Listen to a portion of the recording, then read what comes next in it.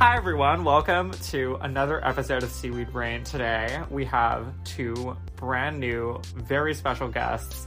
We have arguably the climax of the book in terms of what is technically the main plot. We have maybe the final Percabeth moment of ever. There's a lot going on, so stick around.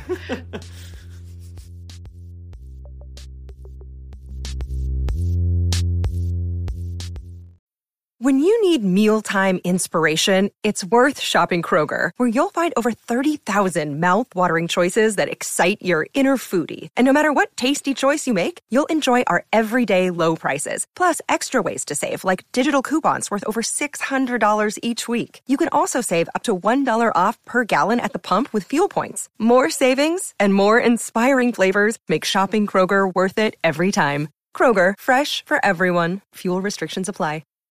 Wow, we honestly do have a lot going on today. I'm feeling really excited. I was feeling super hyper as I was reading today and rushing through making this outline, and I am starting to get some of that hyperness back right now. So I'm really excited to dive into this with you guys. Carter and I are joined today by two folks who are new to Seaweed Brain, but probably not new to you. It's DJ and Darian from the podcast of Poseidon. Hey, y'all. Hi, everybody. Hello. So tell us a little bit about your show, first of all, and then you can answer our usual kitschy guest questions. This is the first time DJ and I have ever been a guest on a podcast together, and I don't know what this energy is going to be like, but we're going to, if you want unfiltered, raw sibling energy, you're going to get it, because that's Podcast of Poseidon. DJ and I are siblings. For reals, this is not a gimmick for our podcast. We are siblings. The Podcast of Poseidon is our podcast in which we look into how ancient myths have become modern pop culture through the lens of Rick Riordan's Percy Jackson and the Olympian series. Right now, we are currently going through the Titan's Curse, which has been super fun because it's really neat to read these stories again. And just rather than going chapter by chapter for us, we go myth by myth and really dig into like, what are those old stories? How are they different now? How are they different in the books? Do we like it? Do we don't? Why do we keep certain things and change certain things in time? And that's just what we talk about, while also talking an awful lot about comic books and video games. It's a lot of fun. I definitely enjoy it. It is a lot of fun. Aww. Do either of you have strong, like, parental associations with Poseidon, or was the title like an alliteration choice? Because I respect it either way. So, Darren came up with the title. Don't do this. It was her first title, and I later came up with a better title, in my opinion. Don't do this to me. Anyway. While we were in season 3, so it was not useful to us at this time. But yes, I thought, like, Percy's the son of Poseidon.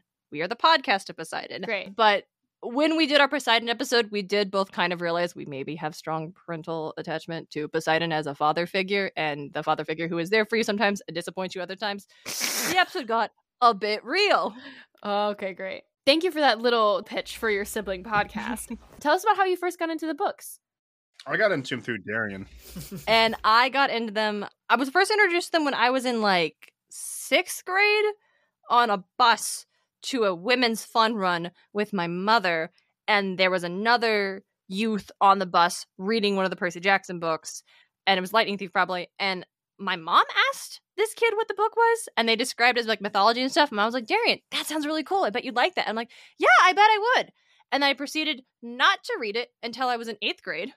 And no, it was a lot sooner than that.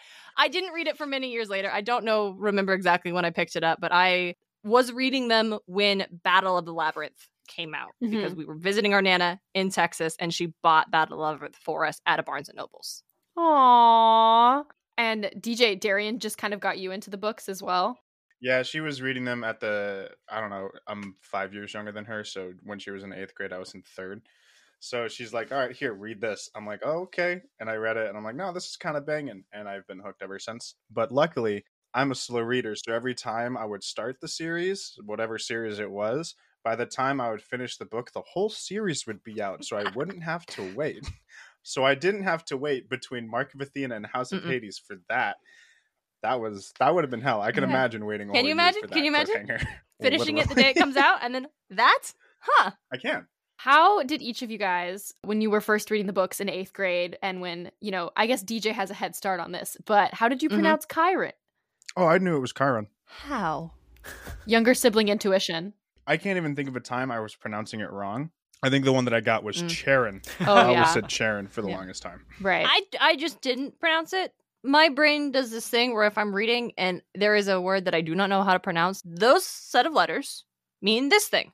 And then I will just keep going. Yeah. And never try to pronounce it. Sure. Yeah, I honestly have had to do that a lot in the Magnus Chase books because Norse words are very different from English words.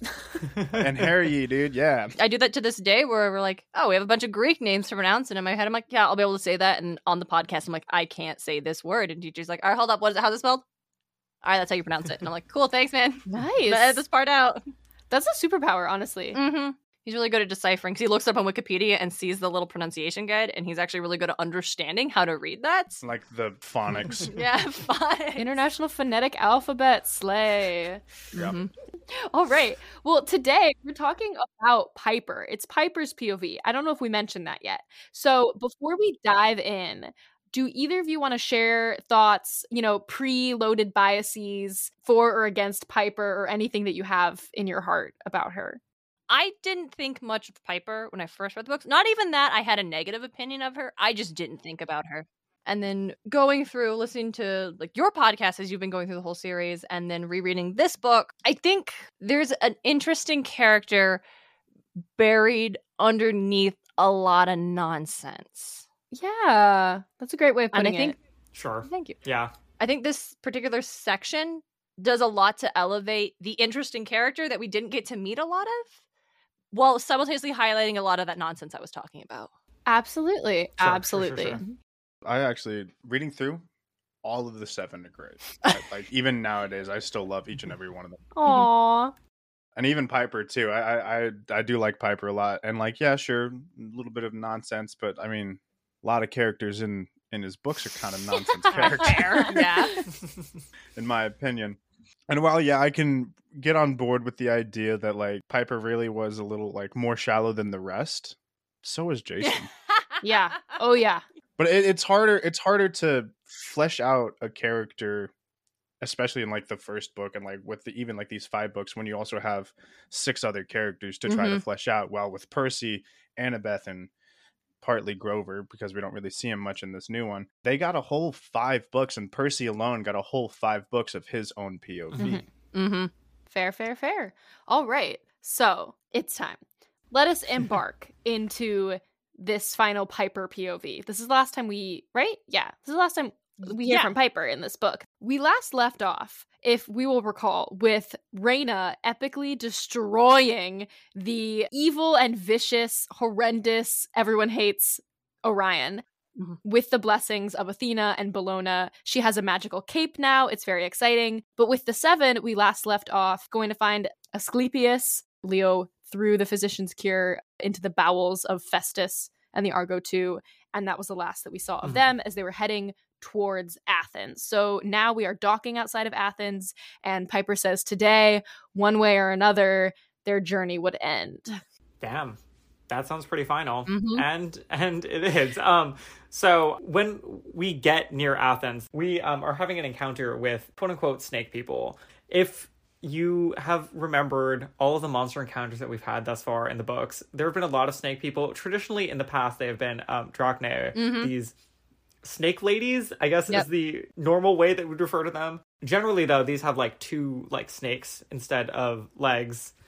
They've been monsters. They've not been, I would say, super important to the books. Other than that, they're just kind of everywhere, much like a Zubat or something. Like that's the energy.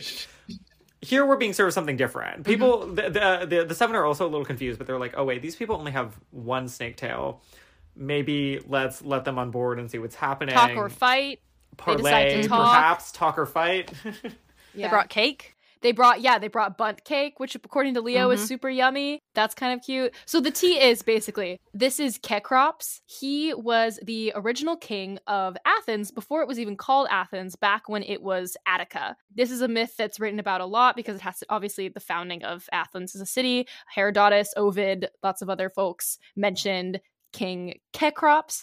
He was earthborn, which basically means he kind of just sprung up out of the dirt. child of Gaia. Maybe Hephaestus was involved in some of the myths as a godly parent of his. It gets mostly mentioned in this POV, but he was the first king of Attica, and he was the one who adjudicated the whole shebang between Athena and Poseidon about who was going to be the patron of the city. So Poseidon created the well, Athena created the olive tree. Basically, King Cecrops was like, wait, was that wrong, Carter? It's correct. We should probably note that the well is made of salt water for listeners who are confused about why a well would not be valued. It was a saltwater well, and also, like, nobody was there when it happened. So we were like, well, did it really happen, Poseidon? And Cecrops was like, I don't know that you really did that. There isn't a giant trident mark in the ground where something important is going to happen later, Persebeth-wise.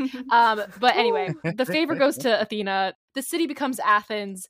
This isn't quite mentioned in the POV. He's also kind of attributed to the institution of marriage, of ownership, of property, of writing, abolishing human sacrifice in the worship of the gods.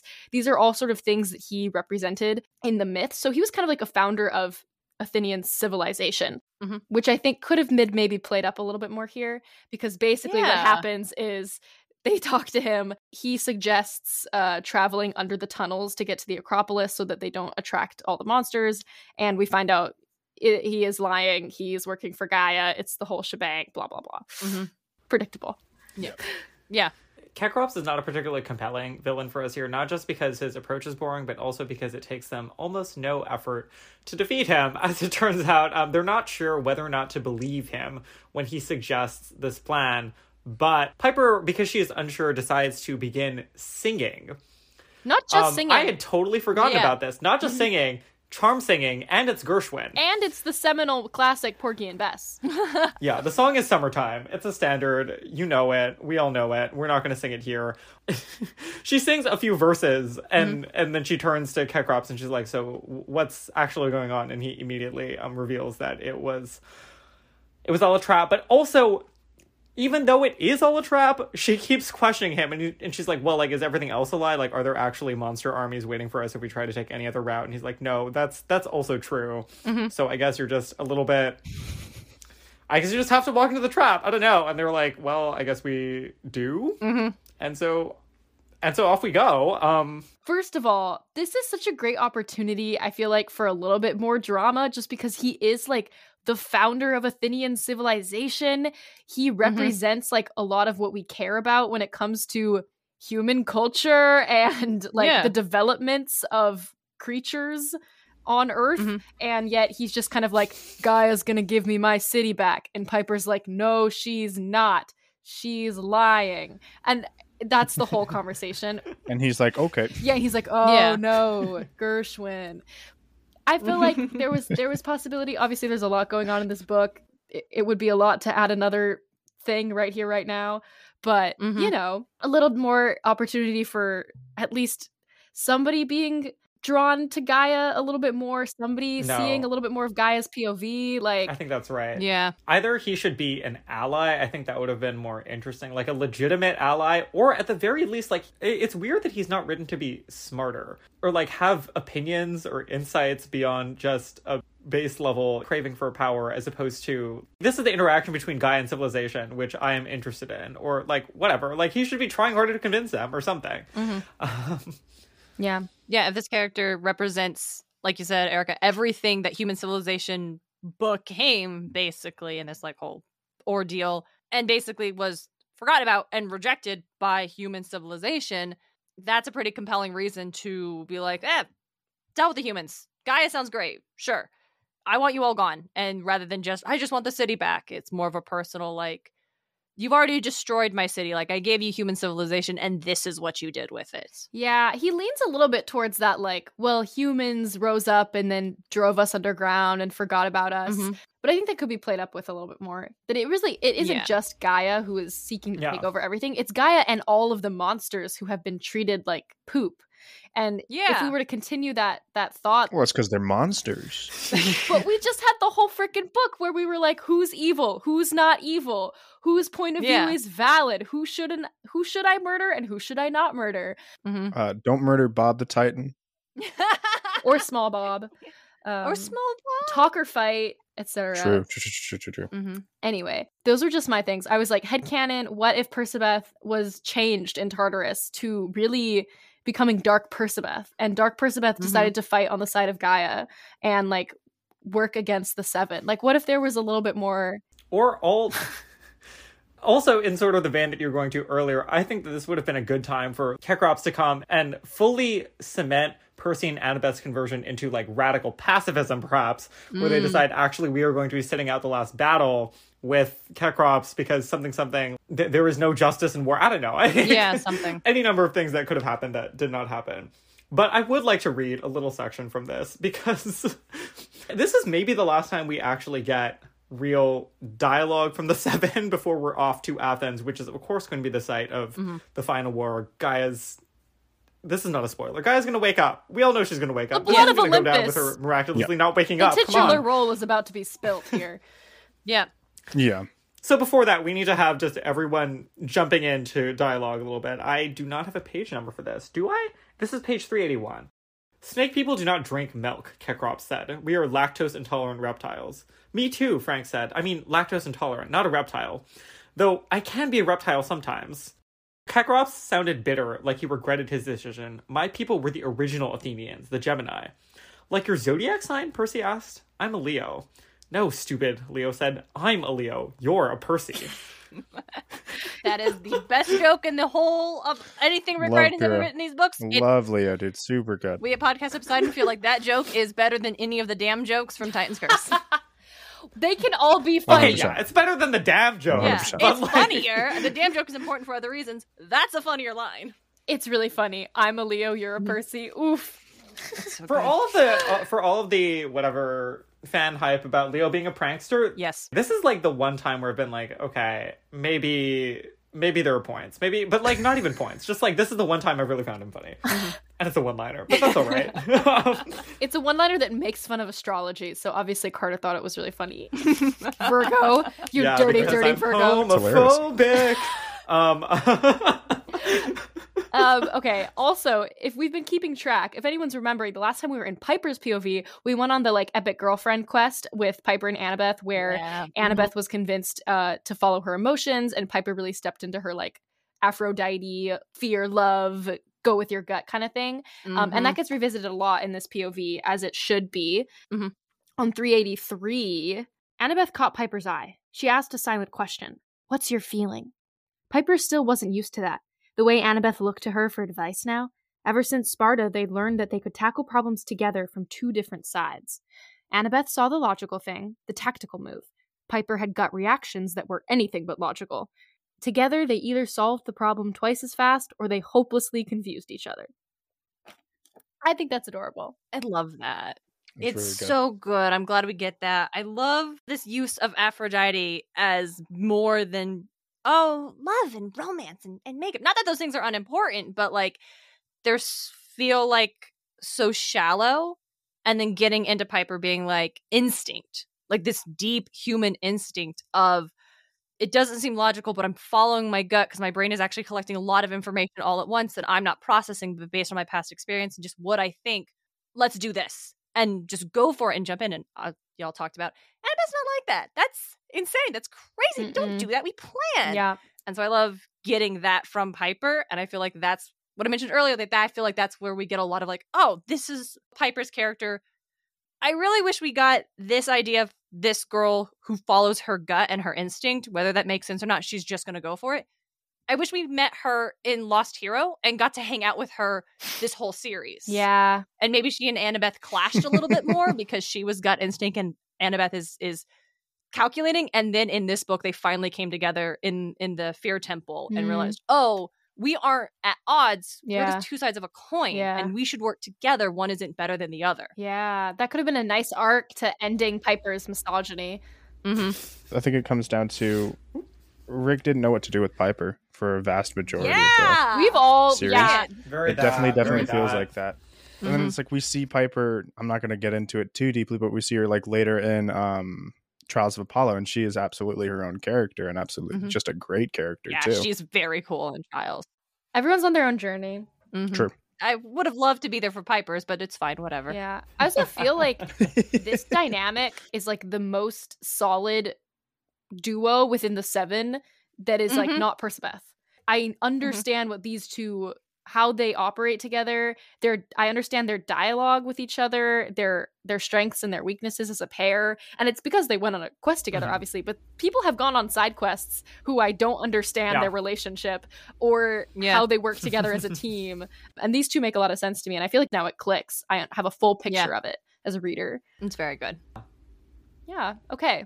So the plan. What's the plan? At this point, Piper does some more charm speak, Gershwin interrogation, and we have decided that we need to send a team of 3 demigods with Kekrops under charm speak spell. So Piper's obviously going to be one of the 3 down underneath Athens to try and sneak in, maybe destroy some of the catapults so that the rest of the team can show up with the ship that doesn't then get destroyed by these basically anti-aircraft missiles, and then back them up with supporting artillery and firepower, right? That plan makes sense. When they're talking about who's going to go, we decide that it should probably be Percy and Annabeth, because, of course, we were just reminded of this founding myth. There are remnants of Poseidon and Athena's energy in the city still, particularly underneath the Acropolis from back then when they had these original fights, and from the fact that there are still ancient temples to Poseidon and Athena underneath the Acropolis. So that's the plan. We're going to do Piper, Annabeth, and Percy with the sort of kidnapped, transfixed, incapacitated, enchanted Kekrops, while everyone else gets ready. Although it sounds like Annabeth also has additional plans. Annabeth pulls some other people aside real quick to dish some other stuff out, the way that she always does. Plans on plans on plans. We're ready. Yeah. Emotional charm speak from Piper, plans from Annabeth. It's going great. Percy goes, until we meet again at the Acropolis, bro. I'll be the one killing giants. Why? Who is He this? literally Who are says, you? bro. When? Oh, Since it's when? bad. It's just bro Jason. He says it only to Jason. Is it like a joke? The way that he does not pick up Frank's hand and lift him up out of his chair and say, yo, bro, I'll be the one fighting giants. He does not address It's Leo as only bro. it's only Jason. It's his bro. Jason is his only bro. Because, I mean, to be fair, Jason also went through what Percy went through a little bit with the start of this whole Heroes of Olympus. They share that kind of kinship, and they're like, okay, we're also leaders of both camps, so let's fucking get it done. You know what? That's fair. But is that what Leo says to himself when he sees Percy refer to only Jason as his bro? Is he like, well, they just have a special bond? Leo's only thinking about Calypso right now. That's so Leo's, true. only thinking about Calypso, and when he sees Percy is so far above, and he's like, no, I'm like super, like, Jason is my bro. Percy is like just a god? Essentially. I forgot to mention that when Piper sings, Leo's first and only reaction is, wow, that was really good. Almost as good as Calypso. And he says it out loud, too, and everything to everyone. Girl, down terrible. Yeah. He needs to stand up and shut up. Leo knows 3 women, and one of them is Hera. What are you talking about? Hazel's there. He knows Hazel's pretty also good. there. Now that he doesn't have a physical attraction to Hazel, she's no longer a woman. She's just there. She is just Hazel. They're bros. I don't know where y'all stand on wanting to discuss this kind of thing on your podcast. And if you don't, we can definitely bail. Because when Piper starts singing, she's like, oh, she's not thought, I can use Charm Speak and charm the snake. She's remembering how her name is Piper because her grandfather was like, oh, she's going to be able to learn all the songs, even the song of the snakes. And it's very like tapping into her Cherokee heritage. How do y'all feel about that and the way these books are doing it? Because it's interesting where we have Piper who has a lot of this stuff, and we could talk about how, like, maybe not always great. But that doesn't exist for anybody else who has non-white Western European heritages. We touched down on the Chinese bit of Frank a little bit in Son of Neptune. I guess it makes sense that as far as people who are written as non-white book characters, that at least the myths of Piper's heritage are brought in because of the fact that we are in America, the land called America, formerly known as Turtle Island. And we've talked about the flame of Western civilization being here, and that if the Western gods are here, what does that mean for the American gods? Not the Neil Gaiman ones, but, you know, the ones who were here before colonization. So it makes sense that of all the 7 that Piper would be the one to specifically be able to invoke myths from her culture. Mhm. I think it would have been fire if all of the demigods were allowed to bring in their own figures that maybe had played a part, but I don't know that in the world building of the Riordanverse that it would have been as relevant just based on like the gods, physically being in America. Yeah. Yeah, it's hard because I like it. I also acknowledge that it was not done as well as it should have been or handled as carefully in the writing process as it should have been. But simultaneously, I appreciate that it's there because I do think it's interesting for plot, I guess, is the weak answer I have there. It is for myself. interesting like, for plot. I find it fascinating. It just seems like this whole scene really is just for plot. Specifically, Kekrops. Like, Kekrops is not a great villain because he shows up as a guide. And it's just like, oh, you probably could have replaced him with a banana that glows you through the darkness of this. And yeah, it would have been fine. A glowing hairbrush. Exactly. Yeah. Like, it's whatever. It could have just absolutely nothing. Like, Kekrops was such a nothing character. Mm-hmm. Yeah, totally. I think that this mention of Piper, living up to her grandpa's prediction about her name, playing out this Cherokee myth, also, including the part of the myth that involves the sacrifice we're about to lead up to. I think it mirrors Reyna's previous POV really well because Reyna's POV was all about her family, living up to her family's name, shedding the things that she didn't want to be a part of her heritage, but then also like really grabbing a hold of the rest of it. And for Piper, she has a pretty epic hero monologue at the end of this POV as well about both sides of her family. Oh, I love that one. So I love that they're all thinking a lot about their heritage, both the godly side and the non-godly side. And as story, it makes sense because when Piper is first introduced, these are all things that she talks about. Like that god-awful first book, flawed as it is, like half of the time that Piper is in her perspective, she's just telling stories about her father and about their interactions and about the memories that they shared of the grandfather. And it makes sense that we would call this back and that we would have some sort of reflection on that and incorporation of those ideas and that huge part of her life as we're about to go into the final conquest, especially given that we maybe a little bit dropped these ideas and these progressions in the past couple of books. I mean, should we segue from that to this section where they do all talk about their families? Like, yeah, on page 393, she thinks about her dad, literally, and this is such a sweet paragraph. She wondered what her father was doing right now. It would be the middle of the night in California.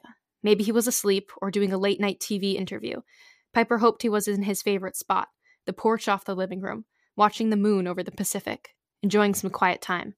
Piper wanted to think he was happy and content right now, in case they failed. She thinks about her friends at Camp Half-Blood. She wished she had taken more advantage of her life, appreciated things more. She would always be grateful for her family aboard the Argo too, but she had so many other friends and relatives she wished she could see one last time. "Do you guys ever think about your families?" she asked. It was a silly question, especially on the cusp of a battle. Piper should have been focused on their quest, not distracting her friends. But they didn't chide her. Percy's gaze became unfocused. His lower lip quivered. "My mom, I haven't even seen her since Hera made me disappear. I called her from Alaska. I gave Coach Hedge some letters to deliver to her. His voice broke. She's all I've got. Her and my stepdad, Paul. And Tyson," Annabeth reminded him. "And Grover. And yeah, of course," Percy said. "Thanks. I feel so much better." You have to read Annabeth's part. Okay, I'll keep going. Probably shouldn't have laughed, but she was too full of nervousness and melancholy to hold it in. "What about you, Annabeth?" "My dad, my stepmom and stepbrothers." She turned the dragon bone blade in her lap. "After all I've been through in the past year, it seems stupid that I resented them for so long. And my dad's relatives, I haven't thought about them in years. I have an uncle and a cousin in Boston." Percy looked shocked. "You with the Yankees cap? You've got family in Red Sox country?" Annabeth smiled weakly. "I never see them. My dad and my uncle don't get along. Some old rivalry. I don't know. It's stupid what keeps people apart." Family in Boston! Family in Boston? Why are we suddenly talking about this? What does that mean? I love it. I love this. It's so good. It's so much lighter than the Apollo stuff, you know? I think it's really cute. It's sprinkled. It's easy. You blink and you miss it if you're not paying attention. Mostly because Annabeth's appearance at the beginning of Magnus Chase is peak Annabeth. It is so good. So good. So delicious. I remember when those books were announced and it was like, oh, Magnus Chase and the Gods of Asgard. And it was like, Magnus Chase? Chase, like Anna, because it wasn't outright saying, Rick wasn't like, this is about Annabeth's cousin. It was just, here's the name of the book series. And it took a little while before it was confirmed that, holy shit, family in Boston! Yeah. That's It's that family. We've been waiting for this from Annabeth, though. Not the family in Boston part, but like No, just the step siblings and stepmom. Yeah. I mean, like, especially since Titan's Curse, it seems like she's mostly been in that book a lot of the way there in that journey where we met her dad and we saw the family dynamic and we were like, oh, interesting. I wonder if this is all going to work out, because it seems like this is a little bit more in her head than perhaps in actual mistreatment that is ongoing and present in their family. Mm-hmm. It feels good. It feels good. This feels like someone who, you know, has literally been to hell and back. She's done some thinking. She knows what's important to her. I love it. It's so simple. Yeah. yeah. It is. It's nice. We have step siblings. We have a stepmom and stuff. And the way that family blended was not super easy. It was really rough period of our lives when that happened. And so I personally know what it's like to really resent step family for just not being who you wanted them to be or who you would rather have in that situation. So I really do like Annabeth's journey to analyzing like what actual barriers there are and what are the barriers she built because she was not having her needs fulfilled as a child, and then projected some bigger things and seeing, like, in Titan's Curse mainly, but also like seeing the outcome of that is like she hesitates before she's like, oh, my dad and my stepmom and my step, like acknowledging that that's her family who she wishes she could see now too. It's very healing. Were they step siblings or were they half siblings? I thought. Oh, she does call him her. Does she say? I don't have. She says step. She says Did step. I missay? Did she say step? Yeah, I She thought says they step. were her half I'm pretty sure they're half twins. I think it's just a typo. They are half siblings. Yeah, just a typo. Like when Reyna claims that she was on Calypso's island. True. Oh, really? That was a thing. Yeah. There's a thing No in Trials of way. Apollo when she's reflecting. She says Calypso's island, but it's Circe's island, and it's clearly just a mistake, and no one caught it in the editing process. Or maybe did Reyna spend a little time on Calypso's island? Oh. What? All right. I do think that sadly, beautifully, tragically, sad, beautiful, tragic, as Taylor would say, it's time for us to reach the final Percabeth moment of the Heroes of Olympus, of anything. I'm so glad that we get to be on Seaweed Brain I know, it's for pretty this great. moment. This is It awesome. is an absolute honor to be here for this. So we're just going to Genuinely. step back. We'll be quiet and we're just going to let you do what your podcast Welcome to is. church, bitches. Please Preach. open your books to page. Everybody, yeah, please get the Holy Bible out of the pew in front of you and flip to page 395 for reading from the Psalm of Piper. There's a little bit of setup we should do. So obviously it's the three of them down there. It's Piper, it's Annabeth, and Percy. You know we're in Piper's perspective. Piper is telling us that as they're down there in the dark, they're holding hands. Piper gives this little aside about how she wishes that Jason was there so that she could hold somebody's hand. Girl... She wishes she could hold Okay. Annabeth's hand. Girl, shut up. You know. It's okay. You can say it.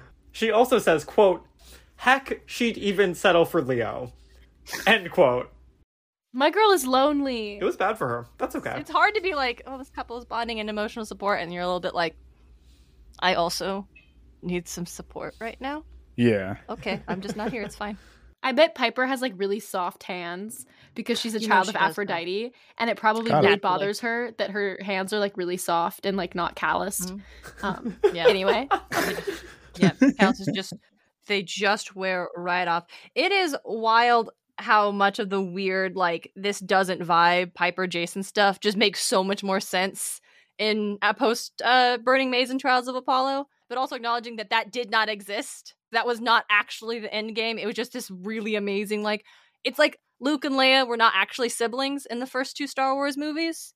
When they were written, anything that was weird is like Lucas decided that Leia's the sibling because he didn't want to do 3 more movies where we went and found Luke's actual sister. So, it's Leia. She's the only other woman in the galaxy. And that doesn't work. Whereas actually, Piper's a lesbian works so much more. And it's kind of amazing. And I do appreciate how that can happen when you get to know your characters for real. Yeah, I definitely feel like when it comes to writing, I definitely subscribe to the idea of characters exist in the ether, and like writers, they happen to pluck them out and like channel through them, but they're always there, and you just have to discover them fully. And Piper was always a lesbian. Oh my no, absolutely. I actually how I realized I was ace was because I was writing a character very like outgoing and jovial and social, and I was like, I want you to have like a romantic partner, like I want you to have that. And every time I try to write him in a romantic partner, it just didn't work. It was super weird. It fell apart. And I'm like, why isn't this working? I've written other romantic partners before. And finally, in my head, the character was like, I'm Ace. And I was like, oh shit, you're Ace. And then I started like, what does that mean? I did like more like, what does being Ace mean? And I was like, yeah, Amir's Ace. That makes sense. And then I was like, is Darian Ace? And she is. That's so beautiful. And it's like, wait, is this a self-insert character?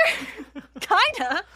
So yes, characters will tell you things about them if you listen and let them and don't force them to be something that they're not. Yeah. But sometimes it takes a little while because they don't want to open up to you right away. They don't know you. You're a stranger. Also, you've got deadlines. Trying to torture them for your entertainment. Also, Disney Hyperion is giving you deadlines. So who has the time to find out whether or not Piper's a lesbian? It's hard. Okay, Carter, finish our lead up here. We have some handling. We also have some brief moments of trauma bonding that I think are actually a useful and important setup. Because as we are down in these tunnels where Gaia is about to awaken, you can hear the heartbeat. Percy and Annabeth's first reaction is to remind us of Tartarus. They're like, this is the same thing. Because of course it is. Because the way that we in this world are going to conceive of these primordial beings that are not really gods even, that are just manifestations of components of the universe, it's going to be the same. And the re-experiencing of trauma that you see in them is also, I think, an important reminder of what they went through and an important setup for what we're going to get. Yes. Mm-hmm. And then they walk through a membrane of mucus and they pop out in the Acropolis, ? Caves. The caves. Okay, 395. Annabeth ran her hand along some marks on the ground, a jagged crow's foot shape as long as a human body. The area was lumpy and white, like stone scar tissue. This is the place, she said. Percy, these are the trident marks of Poseidon. Hesitantly, Percy touched the scars. He must have been using his extra large trident. This is where he struck the earth, Annabeth said. Where he made a saltwater spring appear when he had the contest with my mom to sponsor Athens. So this is where the rivalry started, Percy said. Yeah. Percy pulled Annabeth close and kissed her, long enough for it to get really awkward for Piper, though she said nothing. She thought about the old rule of Aphrodite's cabin, that to be recognized as a daughter of the love goddess, you had to break someone's heart. Piper had long ago decided to change that rule. Percy and Annabeth were a perfect example of why. You should have to make someone's heart whole. That was a much better test. When Percy pulled away, Annabeth looked like a fish gasping for air. The rivalry ends here, Percy said. I love you, wise girl. Annabeth made a little sigh, like something in her ribcage had melted. Percy glanced at Piper. Sorry, I had to do that. Piper grinned. How could a daughter of Aphrodite not approve? You're a great boyfriend. Annabeth made another grunt effort. Anyway. Aww. Classic. Very good moment. I'm so glad Rick took that opportunity. Like, we're at the Acropolis or in Athens. Remember that thing from the first book about they couldn't be friends because of this rivalry? Well, let's just bring that circle to a full close, why don't we? It's so cute. It's so cute. Good. It's also the second time in this book that someone's plot has come to a full circle, and they were not the POV we were getting, and Piper just had to watch it happen. I literally, it's so cute, and I feel so bad for Piper. Like, it's both at the same time. Right? So. Yeah. It's also cute because Carter and I literally just, by the time this comes out, I think it will already be out, Carter and I just guested on The Newest Olympian for Sea of Monsters Chapter 6, which is the chapter where they do the chariot races, and Percy and Annabeth are like, let's work together, because the chariot was actually the one time that our parents worked together and didn't have their rivalry, and then of course that like fell apart, and they've just been on this long journey, and their parents have played such an important part in that. It's beautiful. Yeah, it's very solid, very good. You love to It see works. It just works. Yeah, I've been thinking a lot also about like the way that they've inherited their personalities from their godly parents, and like how Percy has that like absolutely inflammatory, you never know which side of him you're gonna get, easily riled thing, and Annabeth has the very logical, calculating, bit of a cold bitch thing. And that in many ways they shouldn't get along, and yet they do. So well. It's that thing that's like every relationship has a golden retriever and a feral cat. You gotta balance. It needs to be a balance. Where does that leave us? We're at the Acropolis executing Annabeth's plan now that we've gotten here. Frank shows up. Frank's a swarm of bees. This is a callback, as you might remember, to The Son of Neptune when we were speculating about what Frank's powers might be, and there's all these talks about how one of his ancestors thought Hercules like a swarm of bees, and now he is a swarm of bees, but also Percy rightly is asking, wait, what are the mechanics of that? Hold on a second. Why do you swarm of bees, but you're only like one bear? Is one of the bees your hand?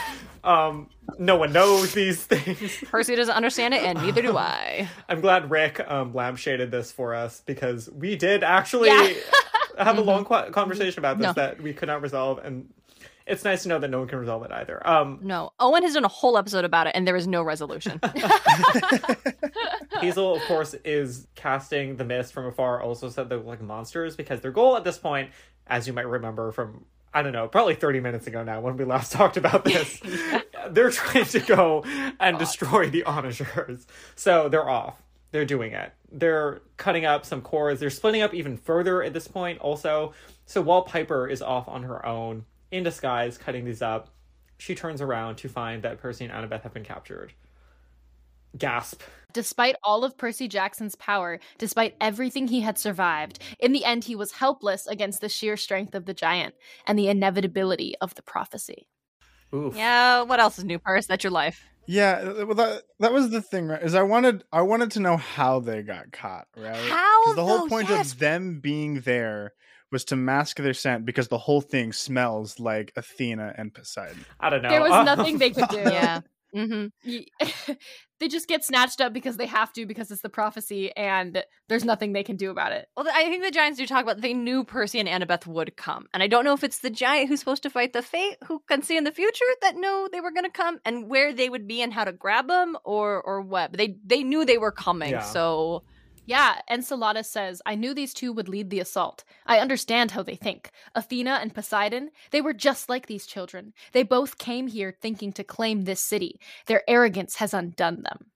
Yeah, but guess who they didn't know was coming? Piper. I was like, who?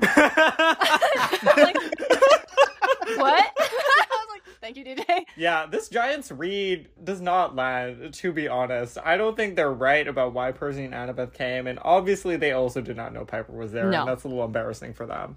But man, Piper just kills it up here. Peak of her powers. Piper has this line in her internal monologue as well, where she says, quote, "For once, being Piper McLean, the daughter of Aphrodite, the one nobody took seriously, might play to her advantage." Now, is this incredibly on the nose? Yes. Yep. Have we dealt with this theme before in more or less the same way? Many times. Many times in these books.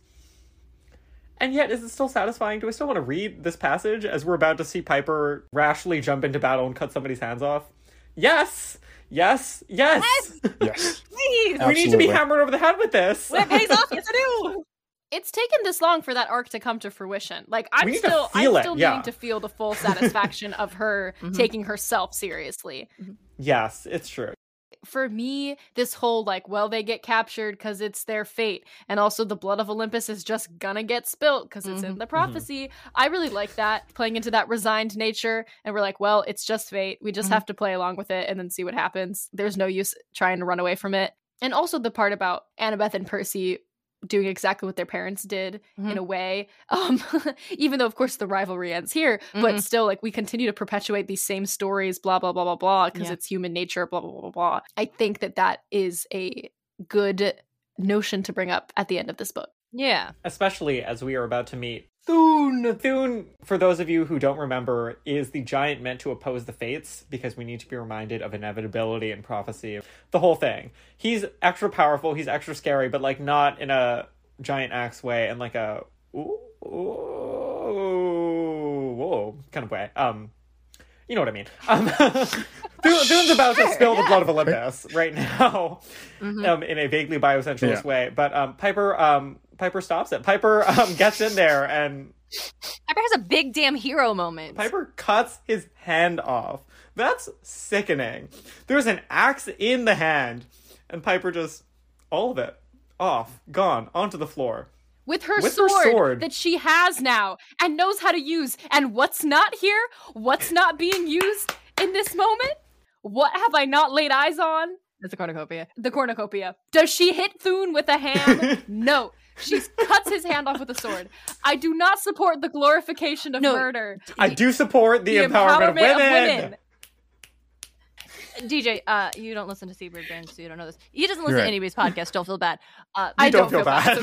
Erica and Carter hate the cornucopia. Just hate it. We remember when it got sacrificed. We celebrated. We jeered. I think it was hilarious. It was funny once. I was there for it the first time when they're leaving the island. She shoots the ham at the goat man.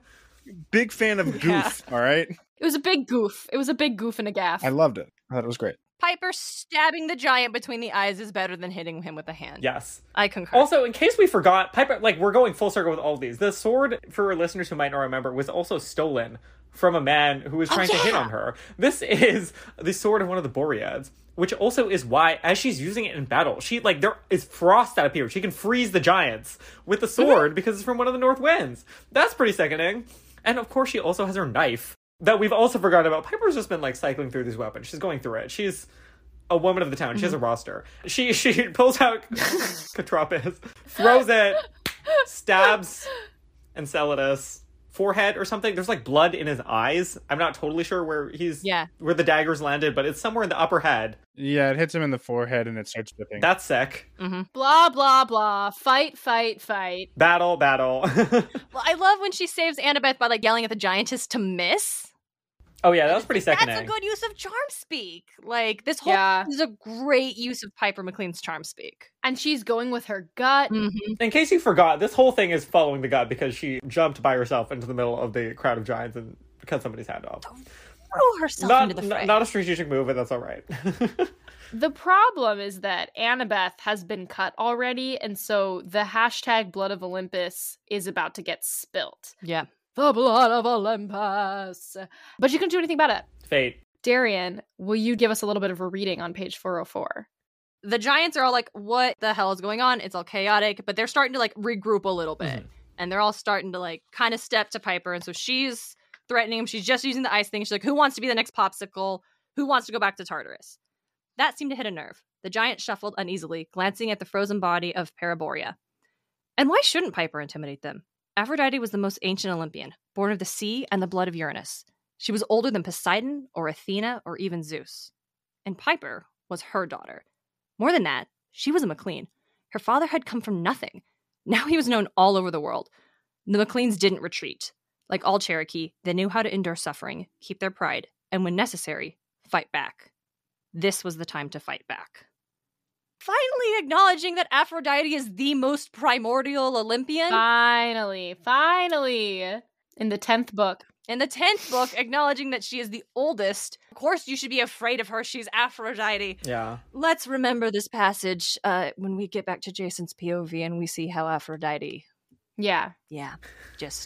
No, it's Agreed. very good. I need to register a little bit of discomfort with the way that they talk about the suffering. Yep. It's one of those things where if somebody else were writing it, depending on who it was, it might not register with me. It's one of those things where I feel like this is something that somebody I know would say. And if they said it, I would be like, yes, you know what? Go off. Talk about your ancestors and shit. Yeah.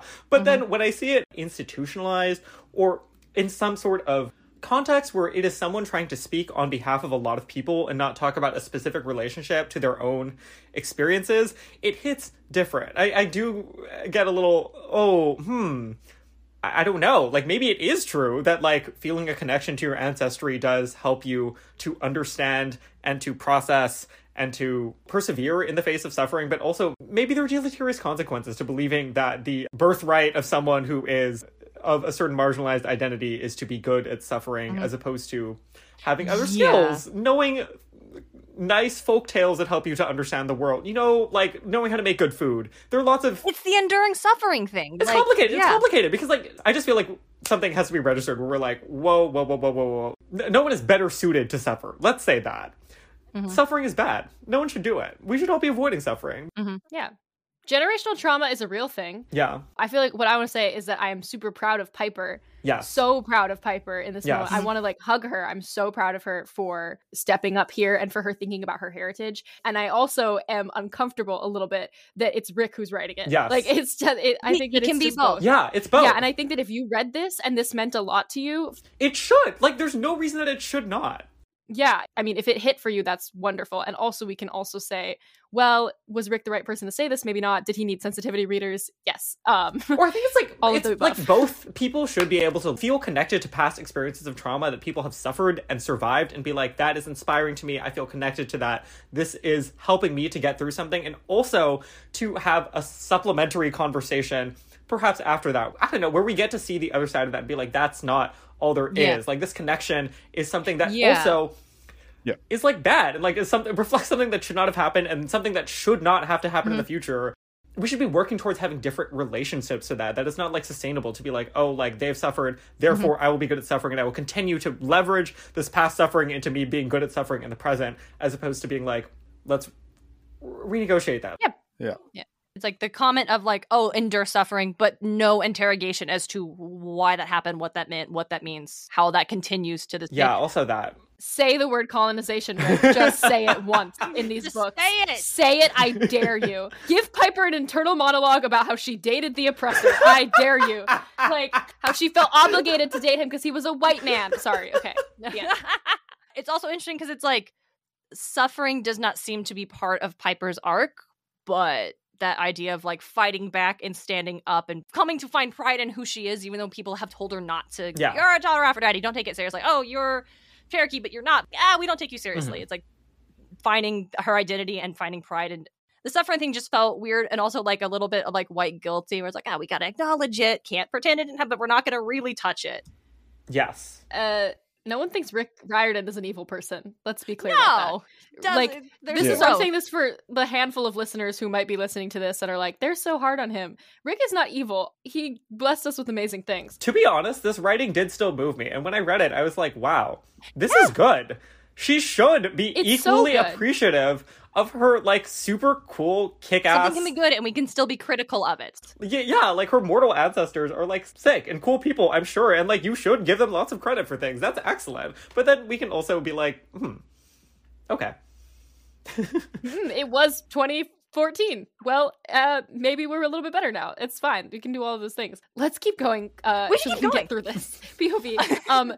But yeah, I also think that this big hero's moment, even though she doesn't say it out loud necessarily, also, again, I think mirrors Reyna's big hero speech. Everybody is getting big hero moments at the end of this book, and it's so satisfying and beautiful to see. Epic finale energy. And speaking of epic finale energy... Avengers assemble. It's time. Yes! Let's go. The power of friendship is upon us. It's the cover of the book. The cover of the book, I'm sorry. I'm going to say the thing that I said before earlier, but I'm going to get the reference right this time. It's Meet the Robinsons. If you look really closely at the book cover, look at Jason. Do you have the original book cover? The U.S. book cover. The U.S. original book cover. There is a blonde boy. It is Jason. He's descending from the middle of this storm thing. He's back. He's the only one who's like surrounded by blue as opposed to dark purple on the cover. Coming down. His glasses are on because, as you just remember, he got glasses when we visited the God of Healing. He looks like the guy in Meet the Robinsons.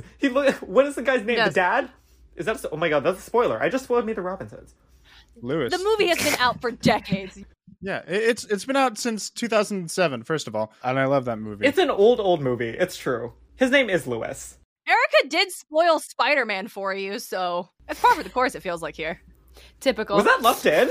Yeah, I left it in. Wait, I'm sorry. Did we just spoil Spider-Man for the listeners? I'm a little afraid now. No, the movie's been out since September. It's fine. I feel like that's gonna get his internet canceled. You're good. It's been more than a month. Maybe we should still put a spoiler warning at the beginning that says, watch Meet the Robinsons before you listen to this podcast.